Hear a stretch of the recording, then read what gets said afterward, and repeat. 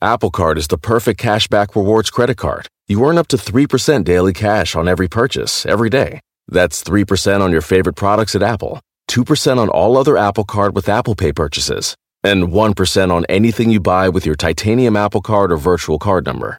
Visit apple.co/card calculator to see how much you can earn. Apple Card issued by Goldman Sachs Bank USA, Salt Lake City branch. Subject to credit approval. Terms apply. Hey everyone, it's Ted from Consumer Cellular, the guy in the orange sweater, and this is your wake-up call. If you're paying too much for wireless service, you don't have to keep having that nightmare. Consumer Cellular has the same fast, reliable coverage as the leading carriers for up to half the cost. So why keep spending more than you have to? Seriously, wake up and call 1-888-FREEDOM or visit consumercellular.com. Savings based on cost of Consumer Cellular single line 1, 5, and 10 gig data plans with unlimited talk and text compared to lowest cost single line postpaid unlimited talk, text, and data plans offered by T-Mobile and Verizon January 2024. Welcome to Star Talk, your place in the universe where science and pop culture collide. Star Talk begins right now.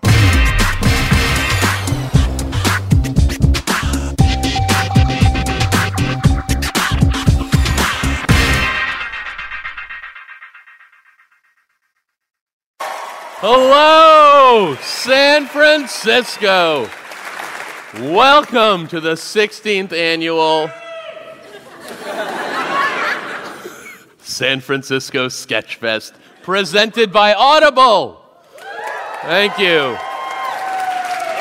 Yeah, check out my show on Audible. Okay, it is now my great pleasure to bring out your host, one of America's and the world's great science communicators and educators. Ladies and gentlemen, Bill Nye, the Science Guy! Eugene, Guy Hug, yes, greetings! Woo! Whoa, yes, yes! Oh, man. Oh, wow, I love you guys. Whoa. Yes! Welcome to 16th Sketchfest? Yeah. Wow. Are my arms tired? Wait. No, we have a fantastic show tonight. So we'll do 3 segments, each more brilliant than the last. And then we'll have questions and answers at the end. So if you have brilliant questions that occur to you during this exciting evening, there'll be microphones up front at the end. But now, people, it's time to introduce our amazing panel. First of all, to my right, Eugene. Okay, wait. No, Eugene's got it going on. Did they already go on about how great you are? And he's Gene on Bob's Burger. And his audio show, Hold On, is available on Audible. Yeah. Turn it up loud. Really? Yeah. All right, now, enough with this exciting thing. We'll start with we have a big treat for you. Is anybody from down under? Anybody from Australia? There you go. And so is Claudia O'Doherty. Give it up. She has on the Netflix's Love show.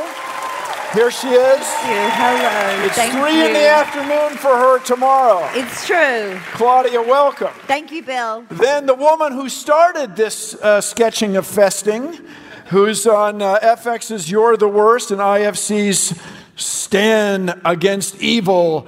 Here's Janet Varney. Yes, blow it up. Oh, yeah. Good evening. And then, Star Talk has a science theme. So we're going to have a whole science theme tonight from a woman who is a space innovator, a space explorer, a citizen who engages all of us in the joy of space exploration. Ariel Waldman, please come out. Welcome to Star Talk. Thank you. We're going to have the times of our lives as this. Welcome. How about this theater, you guys? Isn't it gorgeous? Beautiful. My goodness. So let's get started. Welcome to Star Talk. I'm your guest hosting guy, Bill Nye, and I'm very happy to be here. And we'll start. Ariel, we can start with you, right? Among the many things you're involved in is hacking our way to the future. Exactly. Now, I am of a certain age, and when I think of hacking, I think of trouble. I think of interactions that are stressful.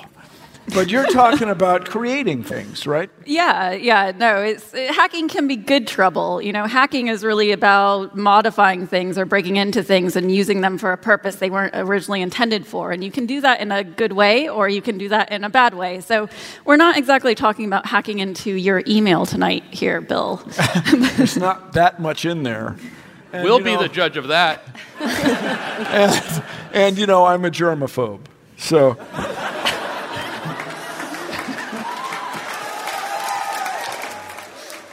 Sorry, Claudia, it's a local reference. All right.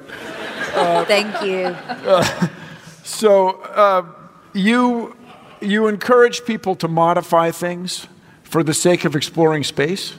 Yeah, hacking space exploration is really about creating and prototyping new things, things that are maybe not very, elegant, but might be very clever, and new ways of doing things that haven't been considered before. A lot of times through multidisciplinary collaboration. Like disguising yourself as a space suitcase and stowing away on a shuttle? That would actually be very clever, but not very elegant. So yes. So yeah. You're on the council of the NIAC, the NASA's Innovative Advanced Concepts. NIAC. Yeah. And so how did you get that gig? That sounds cool. Yeah, it came through a kind of weird way. I mean, through my own experience getting the career that I have. Okay. What's your career? I'm a space activist of sorts. Of sorts. A lot of what I work on is about making space exploration accessible to everyone and getting scientists to realize how they can collaborate with people outside of their discipline to create better things. Is that like No Man's Sky? My mom plays No Man's Sky. Is that what that is? Maybe not exactly. Okay, cool. But, so I came from a completely non-science background, and I unexpectedly stumbled into a job at NASA one day, and now... Okay. As happens. The Buzz Aldrin story. That's right. I don't know why I'm not relatable. So you're walking down the street, or maybe you were hovercrafting down the street, and you thought, cool, I want to get a job at Net. What'd you do? You fired off an email. What happened was I was watching this documentary called When We Left Earth, and it was about NASA during the early days trying to figure out how to send people into space. And the thing that I found so inspiring about this documentary was the fact that all the mission control people they were interviewing were talking about how they didn't know anything about rockets or orbits or spacecrafts. Just like nowadays. But it was... Well, but so it's like I was watching that and I was like, well, I don't know anything about space exploration and I want to work at NASA. Something. This is literally how we got the president. Oh, no. I'm a little more humble than that. Yeah. But so I got inspired by this, and I decided to send someone at NASA an email saying I was a huge fan of what they were doing, and if they ever needed someone like me, that I was around. And I ended up getting a job at NASA from that email. So, whom did you email? Or you'd have to kill. info@nasa.usa. You should try it. No, I had emailed someone that I had never met. A friend of mine said that they just met someone from NASA, and they gave me their email. There are a lot of holes in this story. This sounds like a big lie. I swear, this is all 2008, and I got a job at NASA Ames down here in Mountain View. Can I? Thank you, Absolutely. NASA Ames fans. Can I ask too, Ariel, and maybe if you know, is what you do when you say that you're a space activist, is that something that there would be? Was there a version of you from the beginning of kind of U.S. space exploration? Like, were there people who were outside of NASA who were acting as sort of being activists in that way? in the 50s and the 60s and the 70s? I don't think there's been a lot of people over the last few decades because of the way science trended. But in the early days, I mean, the Jet Propulsion Laboratory got started by a bunch of crazy people, experimenting with rockets. How crazy? Like Sid Barrett? Or they were pretty crazy. No, it was started by the explosives guy who was mixing fuels, Parsons. The Jet Propulsion Lab. And so you say no one knew anything about rockets. For crying out loud, somebody must have had a clue. They were interviewing these people who were in their 20s who were getting jobs at NASA in the early 1960s, and the reality of trying to send a human into space was that the people they were hiring, they didn't know anything about orbits and rockets. They were figuring it out as they went along. But they weren't interviewing like the Trogs. They were interviewing like sort of scientists of some sort, right? People. These were great band reference, but these were people who worked in mission control, during the Apollo era, during the Gemini and Mercury era. And so, do you have a science background before you emailed this great email that got you the job at NASA? Yeah. So I don't. I went to art school and got my degree in graphic design. This is amazing. Thank you. This is amazing. But it shows you that people of all kinds are required for this endeavor of space exploration. Absolutely. To paint our ways into space. That's right. Yeah. Well, seriously, I bet you want some spaces, that's a hilarious reference. You want some interior things to look nice. You want to have a nice design. You want ergonomic shapes and stuff. I mean, that's what Virgin Galactic is certainly trying to do, yeah. So I won't go into space unless it looks cool. Space isn't enough. That's my thing. But it has That's to where I look cool. stand. Yeah. Nice.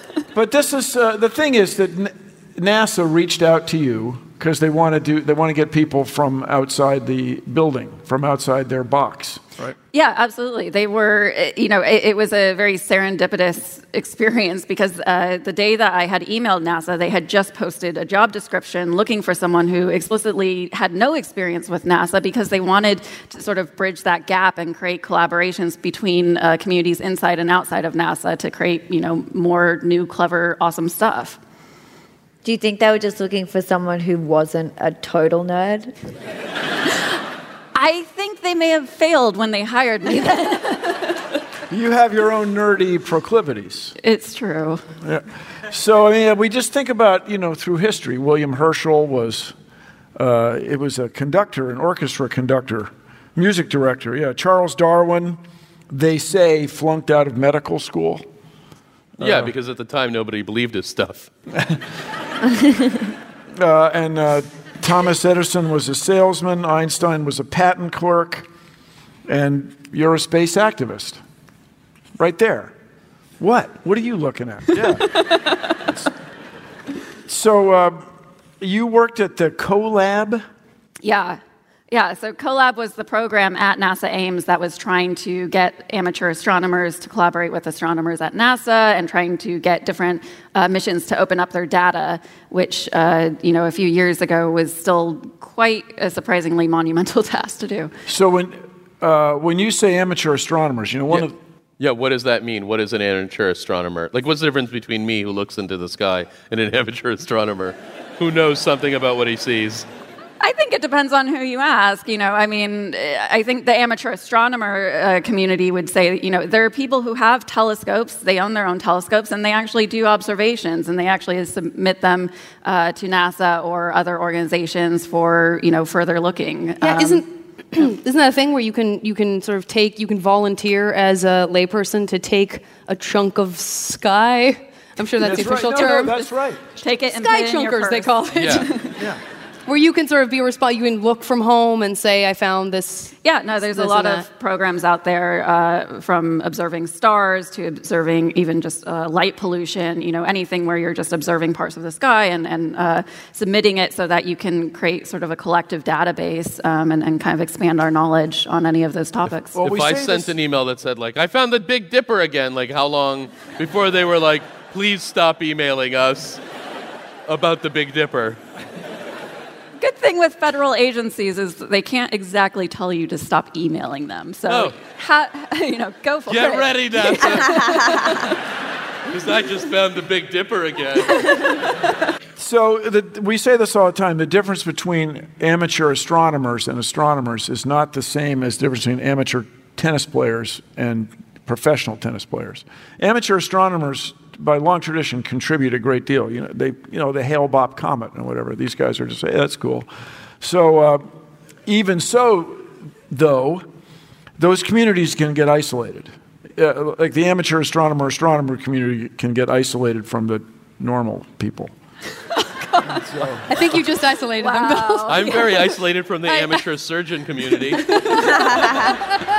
that's different. That's just what I'm talking about. An amateur surgeon doesn't get a lot of work. I know. They have to make their own work, Eugene. Sleep, grocery shopping, themselves, just a few things working moms seldom have time for. And during tax season, you can add taxes to their list. So for all you working moms, make the easy switch to H&R Block and have an expert make easy work of your taxes. H&R Block guarantees your taxes are 100% accurate and your max refund or your money back. Plus, with their no surprise guarantee, you'll always know the price of your tax prep before you begin. You can even have an H&R Block tax pro do your taxes in a Block office or online from the comfort of your own home. Can your current tax guy promise all that? When you're buried under life's to-dos, let the experts at H&R Block stay on top of your taxes with a return that's right on the money and your biggest refund possible. Because tax season after tax season, it's better with Block. Make an appointment at hrblock.com. All tax situations are different. Not everyone gets a refund. Limitations apply. Descriptions of benefits and details at hrblock.com/guarantees.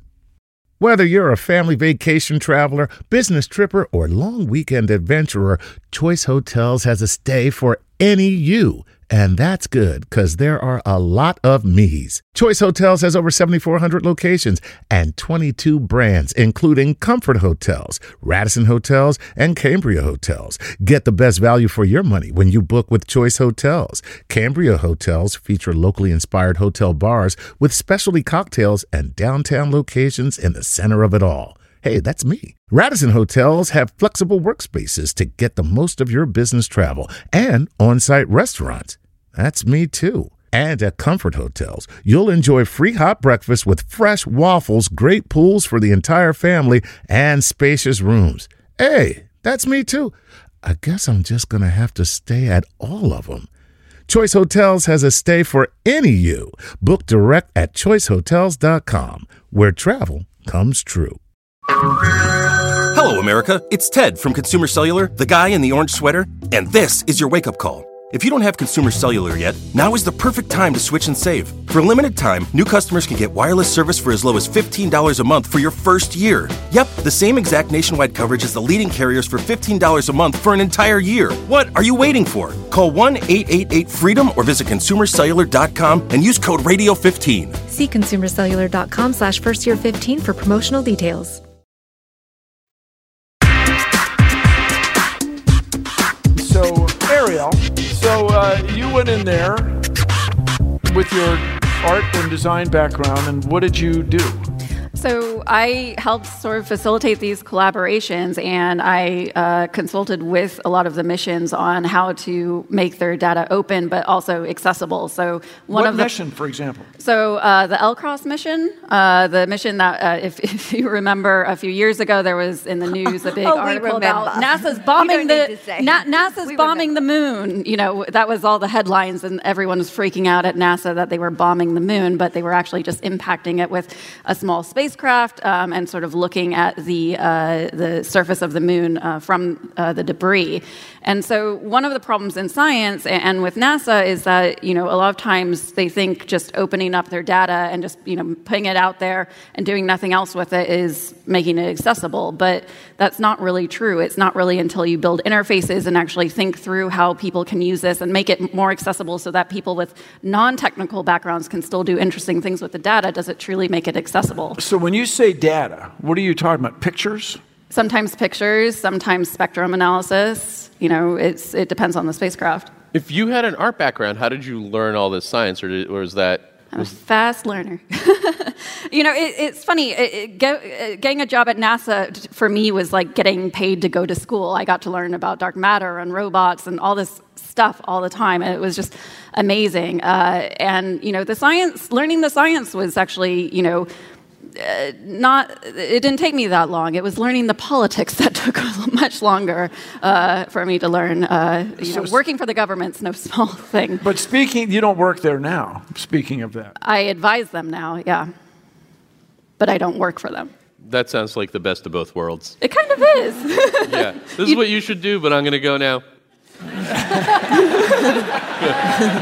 That's pretty much it. Yeah. I told you. That's my role in Aerosmith.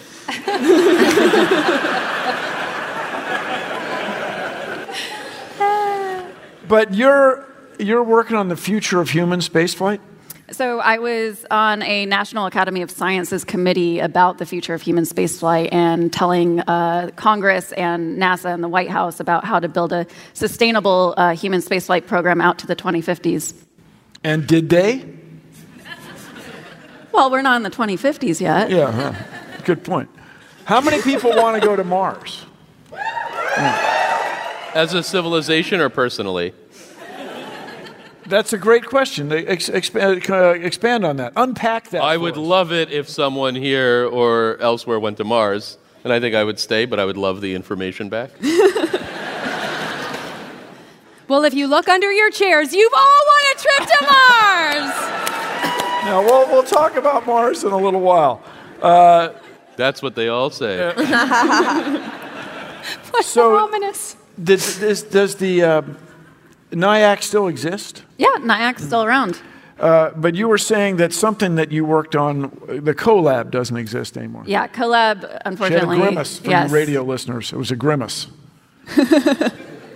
Yeah, CoLab, the program, unfortunately didn't last. But the people who started CoLab went on to do a lot of awesome things. One of them actually went on to found a startup here in the Bay Area called Planet Labs that does small satellite exploration. So we're all about that. What's small satellite exploration?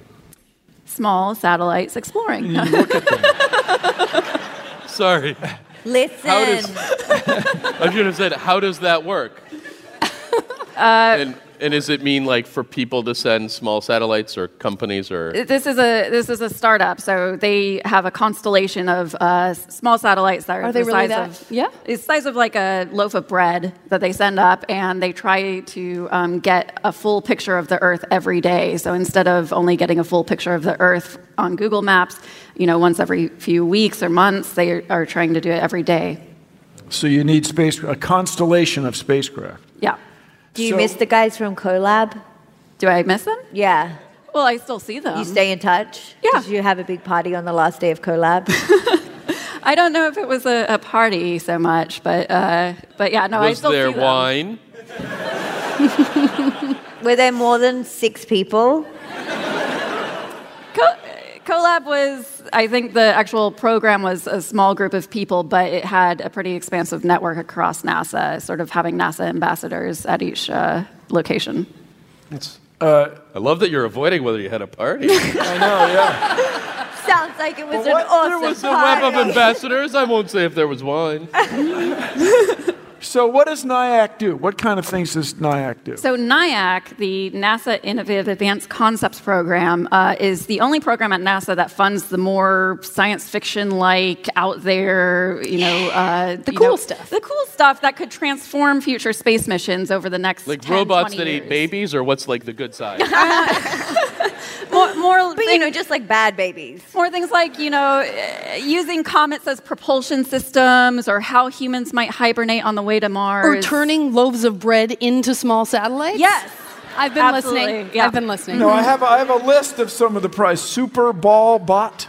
SuperBallBot, yeah. So the SuperBallBot is a planetary rover that uses tensegrity, which is essentially tension. And by using like sort of a matrix of joints and tension between those joints, it can sort of bounce on different planetary surfaces. And they think this might be a really cool rover to use, rover of sorts to use on places like Titan, where it's kind of more swampy. So this would be a rover that wouldn't actually get stuck because it can sort of bounce around, and its tension structures means that it can crawl up hills and do things that... So it's motorized tensegrity? So it's sort of actuators with joints. And what do you think an actuator is? Like, I have an idea, but what do you think?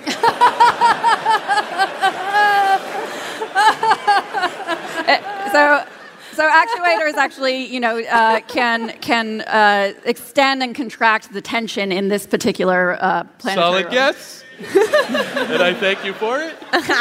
No, so tensegrity, everybody, goes back to Buckminster Fuller. We're at Buckminster Fuller. Bucky! Anyway, this was the guy that came up with the geodesic dome. And so he had this other thing where you have all the structural members that are in compression are sticks or solid, and everything that's in tension is just a rope or a string. So they look really cool because none of the stiff rods or whatever touch each other. They're all held apart by very tight ropes or cables. And so they are very springy and bouncy because all those ropes are stretchy and boingy. And so then an actuator... I can't tell if you're flirting with me or if you're... It's the way nerds talk sometimes. Then an actuator, everybody, if you've ever seen a bulldozer, the shiny thing that actuates. Wait, what? That's where it falls apart. Wait. What is this bulldozer you speak of? Is that... No, you've seen the really shiny rods that push the shovel up and down? Oh, yeah. No, still no. Sorry, I graduated high school with a 2.1. Are you saying actuators, how do they actually work? I was asking really what it was. Because I don't know, but that's not that weird. The rod extends out of a tube. Okay. Retracts into a tube. Thank you. So if you have a bunch of rods that extend in and pull in and pull out. Yeah. In a coordinated fashion. Yeah. He is for sure flirting with you now. Like, I'm 100% sure. I believe you're literally describing space ding-dongs, but I understand. All right, let's move to the next item next. That was SuperBallBot. SuperBallBot. Then on from that was going to go to Saturn, to Titan, moon of Saturn. They think that it might work well on Titan because they've got lakes of methane alongside, actual methane rocks. And so you've got sort of like a swampy area on Titan. And they think a traditional rover would have problems trying to get in and out of a lot of the methane puddles that exist there. And I thought that would probably be the case. Yeah. Best to get an actuating ballbot. Because of the springing and the boinging. It'll bounce on the space mud. That's going to be good. So, item next. Water walls. Highly reliable and massively redundant life support architecture. Yes. So water walls is the concept of actually having walls of water that actually process waste and produce food for astronauts and kind of do it all in one. And why this was kind of fascinating is because... kind of do it all in one. Yeah, so it's doing all of these processes together by using polyethylene bags that are filled with water, and it can do things like grow green algae for astronauts, which isn't very tasty, but is protein, and it can do a lot of those things. And they're looking into it because the current life support systems on the International Space Station are all mechanical; they break down easily. But if you look into more bio-inspired designs, where you more have a lot of, bags of water processing everything sort of as one cohesive ecosystem, that they don't break down as much. And then when they do, you can easily replace them. There. Wow. Done. Wait, and so that department does or does not still exist? Sorry? the thing that you worked for that was doing that, is that still... This NIAC is still in Still a existence. thing. CoLab is the program. It's gone, that- but water walls are someone's like trying to make it happen. Yeah, water walls is Great. absolutely someone's. How trying to big make are the water walls? I think in the prototypes that I saw, they were just small bags, but I think the concept is that you would actually surround the entire space station walls with them so that they would So be sort of like encompassing. A football field kind of thing. Well, if you put them on an International Space Station, absolutely. Oh, yeah, absolutely. How long till I can Well, 'cause have it's as a big as water a wall at my football. house, and why would I need it? Well, it has the added benefit of radiation safety, but, you don't need that as much. Both helpful and bleak. You It's don't an added know. benefit. Yeah, if you need it. Now, moving on, orbiting rainbows. Orbiting rainbows. She's like, the deadliest of options. Yes. What? They sound adorable. No, they are adorable. Orbiting rainbows is literally a concept to throw out a bunch of glitter into outer space. It's the rave option. I gotta be Go on, careful. San Francisco. It's so hard to clean up glitter, though, so I don't know if that's a great idea. Well, that is one that is concern. The idea is to throw out a bunch of glitter into outer space and then actually shoot a couple of lasers through it. So you've got rainbows, You got a glitter, and laser light lasers. show. I bet you guys did have a party and it was pretty good. And then the concept is by doing that, you're actually creating prisms, and you might actually be able to image an exoplanet through those prisms. Take me back a few steps. Okay. Okay, so you're imaging an exoplanet. Yes. Yeah, with glitter. And lasers. Okay, so we've shot a laser into some space glitter. Yeah. And we're just in space. Yeah. But imagine yourself like on roller skates just for fun. Okay. It feels like it completes this weird 70s Probably wearing picture. shorts. Yeah. Okay. And then you're imaging an Okay, I don't know. No. What does here's that what mean? I'm imagining. Like that you Kepler shoot- 23b.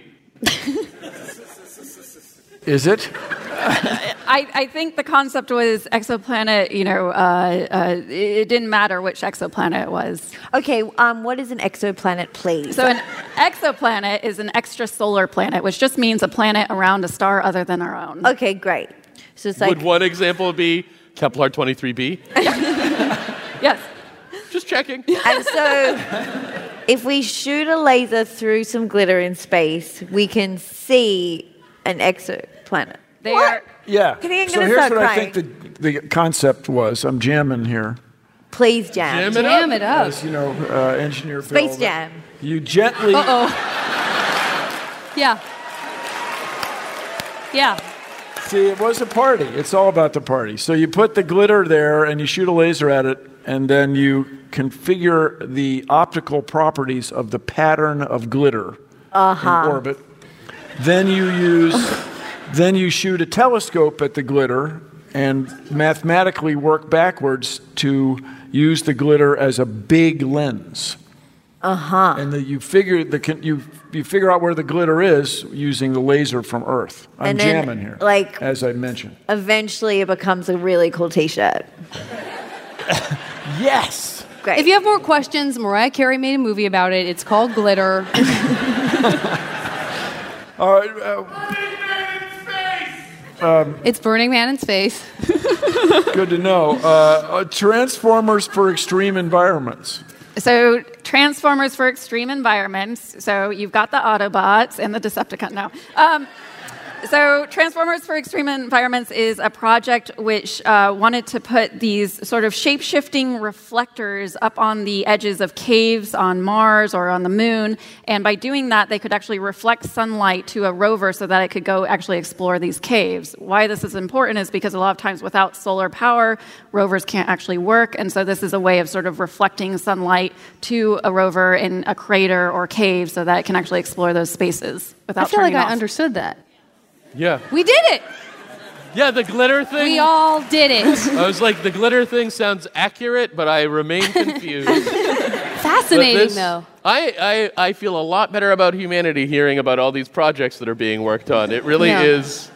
So, as we say at the Planetary Society, Space exploration brings out the best in us. By that I mean humankind. It brings people together from all walks of life because everybody wants to explore space, right? It's not called dirt talk. It's Star Talk, for crying out loud. It's cool.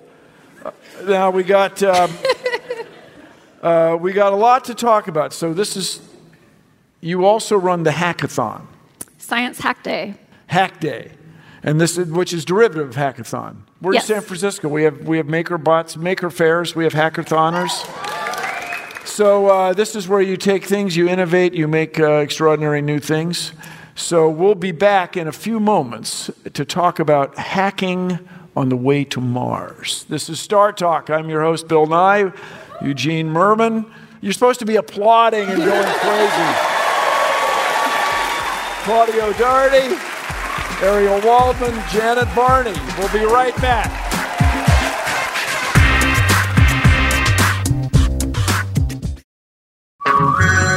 Hey everyone, it's Ted from Consumer Cellular, the guy in the orange sweater, and this is your wake-up call. If you're paying too much for wireless service, you don't have to keep having that nightmare. Consumer Cellular has the same fast, reliable coverage as the leading carriers for up to half the cost. So why keep spending more than you have to? Seriously, wake up! And call 1-888-FREEDOM or visit consumercellular.com. Savings based on cost of Consumer Cellular's single line 1, 5, and 10 gig data plans with unlimited talk and text compared to lowest cost single line postpaid unlimited talk, text, and data plans offered by T-Mobile and Verizon January 2024.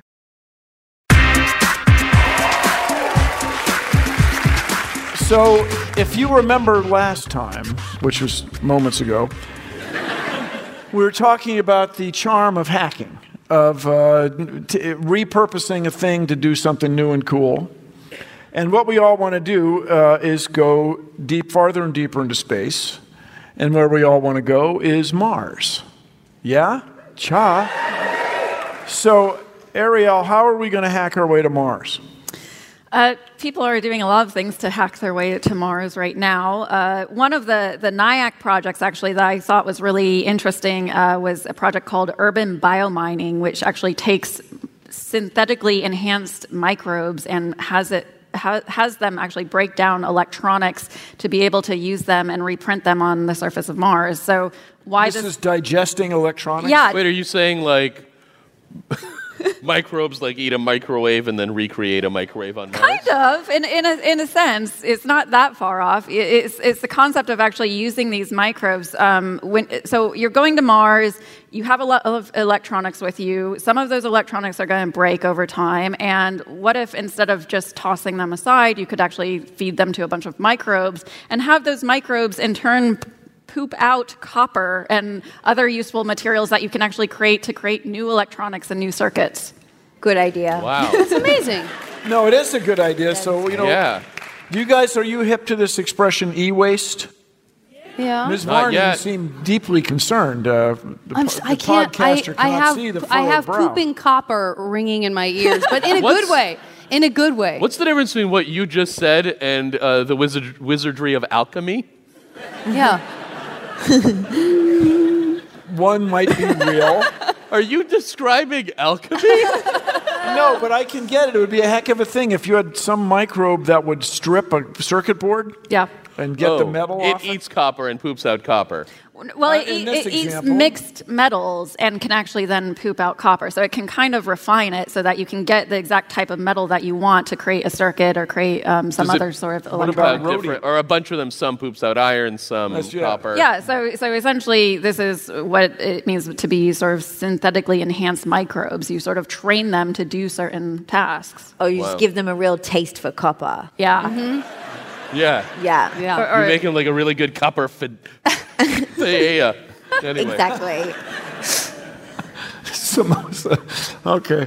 But that is a very cool idea, really. That it's because e-waste is a big problem. We grind up electronic circuit boards to recover the metals, and they mix together. They're hard to separate. A lot of plastic. It takes a lot of energy.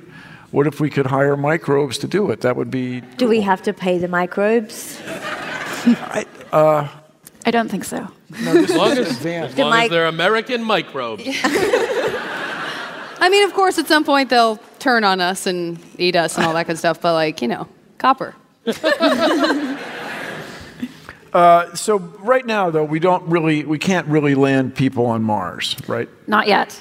And we can land them; they'll just die right away. No, Eugene, I saw that documentary where he lived and he survived for a while. Yeah. Good-looking guy, funny. Yeah. Remember? Oh yeah. You're welcome. I remember. He talks while he eats a lot. Yeah. And he listened to disco music the way you do. Mm-hmm. Yeah. What else could keep you alive on Mars? Mm-hmm. Well, we have to do an advanced concept research on it. So people want to go to Mars badly. Why? I think people have a lot of different reasons. In the human spaceflight study for the National Academy of Sciences, we defined a lot of different rationales that people have and discovered that there's no one rationale that really outwins them all. Some people say, inspiration of students, economic return, national security, but then there's the aspirational ones, human survival, or shared human destiny. Soon it'll be the only place with a Planned Parenthood. Whoa. Not if we fight. Not if we fight. Cancer screenings, mainly. Sorry. No, so everybody, as we often say, going to the moon was motivated by the Cold War. And so he's not here tonight, but if Neil deGrasse Tyson were here, our beloved, he would say if the Chinese Space Administration were going to send a mission to Mars, boy, we'd get on it. The United States would get on it in a second. But the reason that I want to send instruments and then humans to Mars is to look for signs of life. It would be an extraordinary thing to find evidence of life on another world. Yeah. And if there's something still alive, which we presume would be either copper or iron-loving microbes, it would change the world. It would change the way everybody feels about being a living thing here on Earth. It would be wild. It'd be like Copernicus or Galileo. It just changed the way you feel about the cosmos. And so that's what the advanced concepts business is all about. It's business, right? Yeah, well, it's the business of exploration and making sure that we're actually pushing the boundaries and not just only funding things that seem realistic today, but funding credible research that could be done even though it can't be applied maybe for a couple of decades. For a couple of decades. Yeah. So when you have your hackathons, hack days, science hack days. Science hack day. Do people come up with space exploration ideas? Absolutely. Sometimes very funny ones. Some of the hacks that I've seen at Science Hack Days, one of my favorite ones was an asteroid lamp, which someone wanted to create that would actually light up every time a near-Earth asteroid flew by the Earth, and it would make a loud sound. So it sort of was like a near-death lamp that you could freak your coworkers out with. So what sort of sound? Like whatever sound you want, but it was, a loud buzzing sound. It was like, That they conceived of or they built? They build. So this was using an Arduino and plastic cups because it's a hackathon and you have to make do with what you've got. What was the first word? Arduino. Right. So what is an Arduino? An Arduino, in a sense, you can think of it as sort of a tiny, dumb computer, I guess. It's a way of actually plugging in sensors and connecting it to data sets. It's very cheap and small. A lot of people here in San Francisco have probably played with one. Yeah, a few nerds. Woo, all right. Yeah. Arduino. So we want to. When these people hack, do they have Mars in mind? I don't think they. And where do you get the materials? Do people show up with? It's a bring your own materials event. With the a BYOM. Well, with the our asteroid lamp. It was an IKEA lamp, plastic cups, some glue, and an Arduino hooked up to a Twitter feed. That sounds gorgeous. Hooked up to a Twitter feed? Why the last one? Because it was harassing people? Yes, with asteroids. Yeah. No, people created a Twitter feed that actually hooked into a data set that tells you when asteroids pass by the Earth, which actually happens fairly often. But if you didn't know better, it would be the alarm that lets you know to duck and cover for an asteroid. So do the tweets just say now? It tweets saying, so the account is called Low Flying Rocks, and it tweets to say how close to the Earth they're coming, when they're expected, and a lot of other information about them. So somebody built a lamp that could terrify them as they slept? Yeah. Why not? Or maybe soothe them. Maybe it would be just a happy sound most of the time, like white, pink noise, and then something would go wrong. But if you like to worry about things, everybody... It sounds like a great idea. Yeah, do you have any stuff I could worry about? Asteroids are really good for worrying. They're very unlikely to hit, but they're so-called low probability but high consequence. Like Trump. Yeah. Yeah. The human asteroid.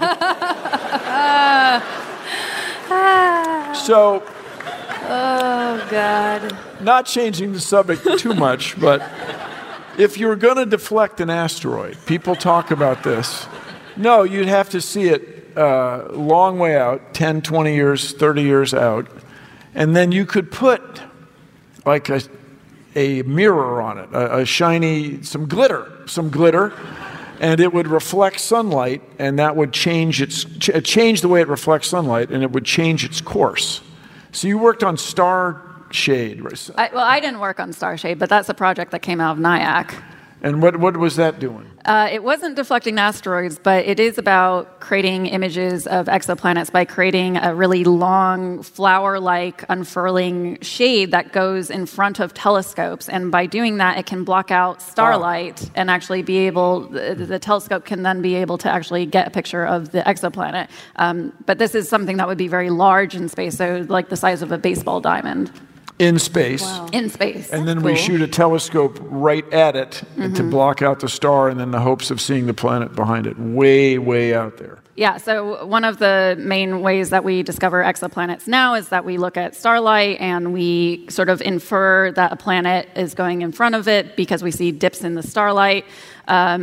But we can't actually see the planet itself because we're looking just directly at a super star. Bright star. Yeah, so by blocking out the light of the star and focusing on the planet itself, we might be able to get a picture. But you guys, just think about what we are doing. I say we, using our intellect and treasure, our society. We have instruments that can point at a fantastically distant star and see it dim because a planet passes between us and the star. That's like out there, mad. And this would be taking Literally. it up another star shade notch. Yeah, this is a dumb question, but because you're talking about ways to sort of amend existing telescopes, are we sort of, have we reached what we're able to do in terms of like, this is as powerful as this telescope can get. So this is as powerful as any telescope can get. We can't figure out a way to make it more powerful. Thus, we need to hack it, right, and make a beautiful flower cloak. I like to think of it in a sort of Harry Potter context. Yeah, I mean, in a sense, that's correct. I mean, we can always be building bigger and better telescopes, but I think we've definitely reached a stage where we're looking into how we can augment telescopes or how we can actually create constellations of telescopes to be able to give us more power to do more things. So the other thing is, the star is bright. So if you're pointing, no matter how small or big your telescope, you're still looking at a very bright star. This is solving a little different problem. Use your big telescope to look for the dim planet next to the stars. Very cool idea. And just changing the subject back to me.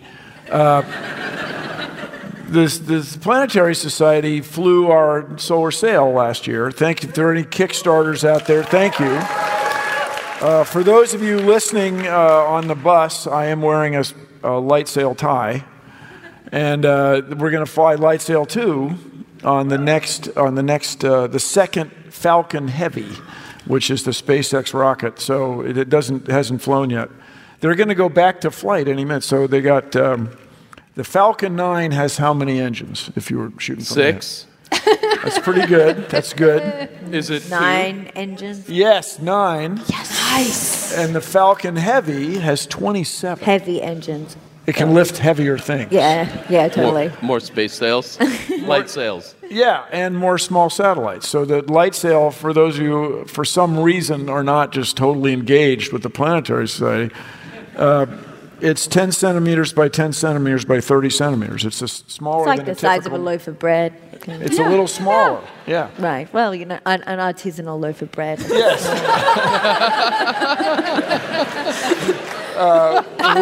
with shiny stuff inside. Exactly. Yeah.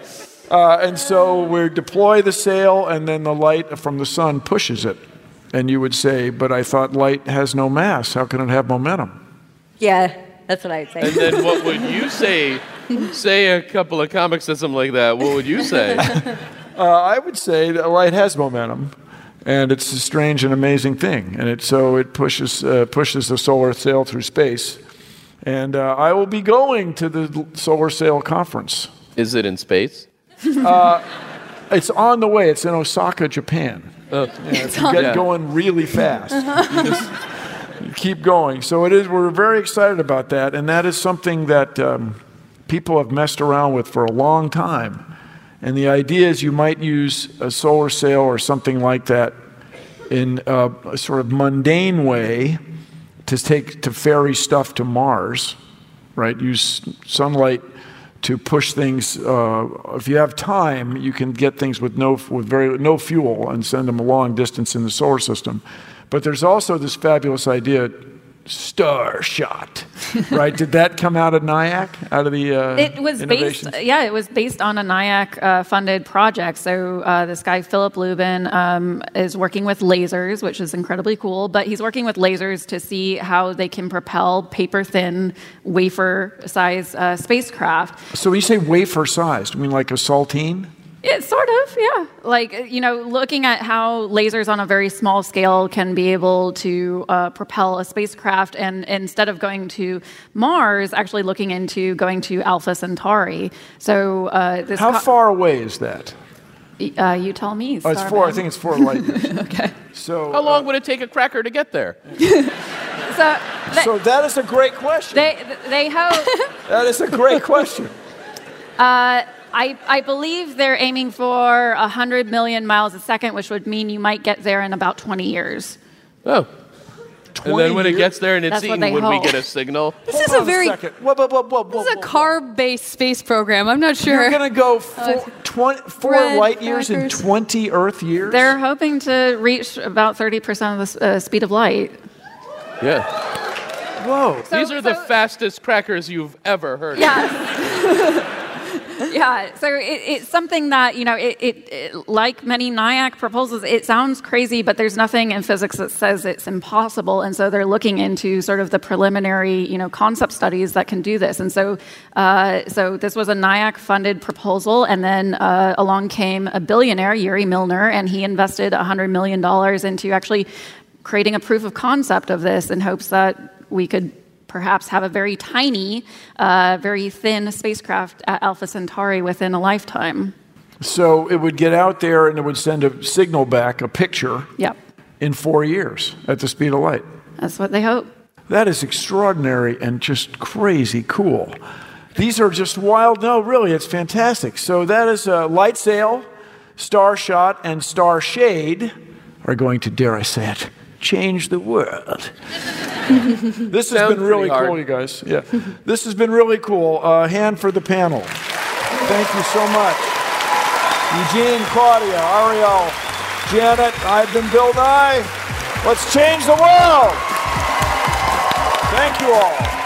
Thank you. Thank you.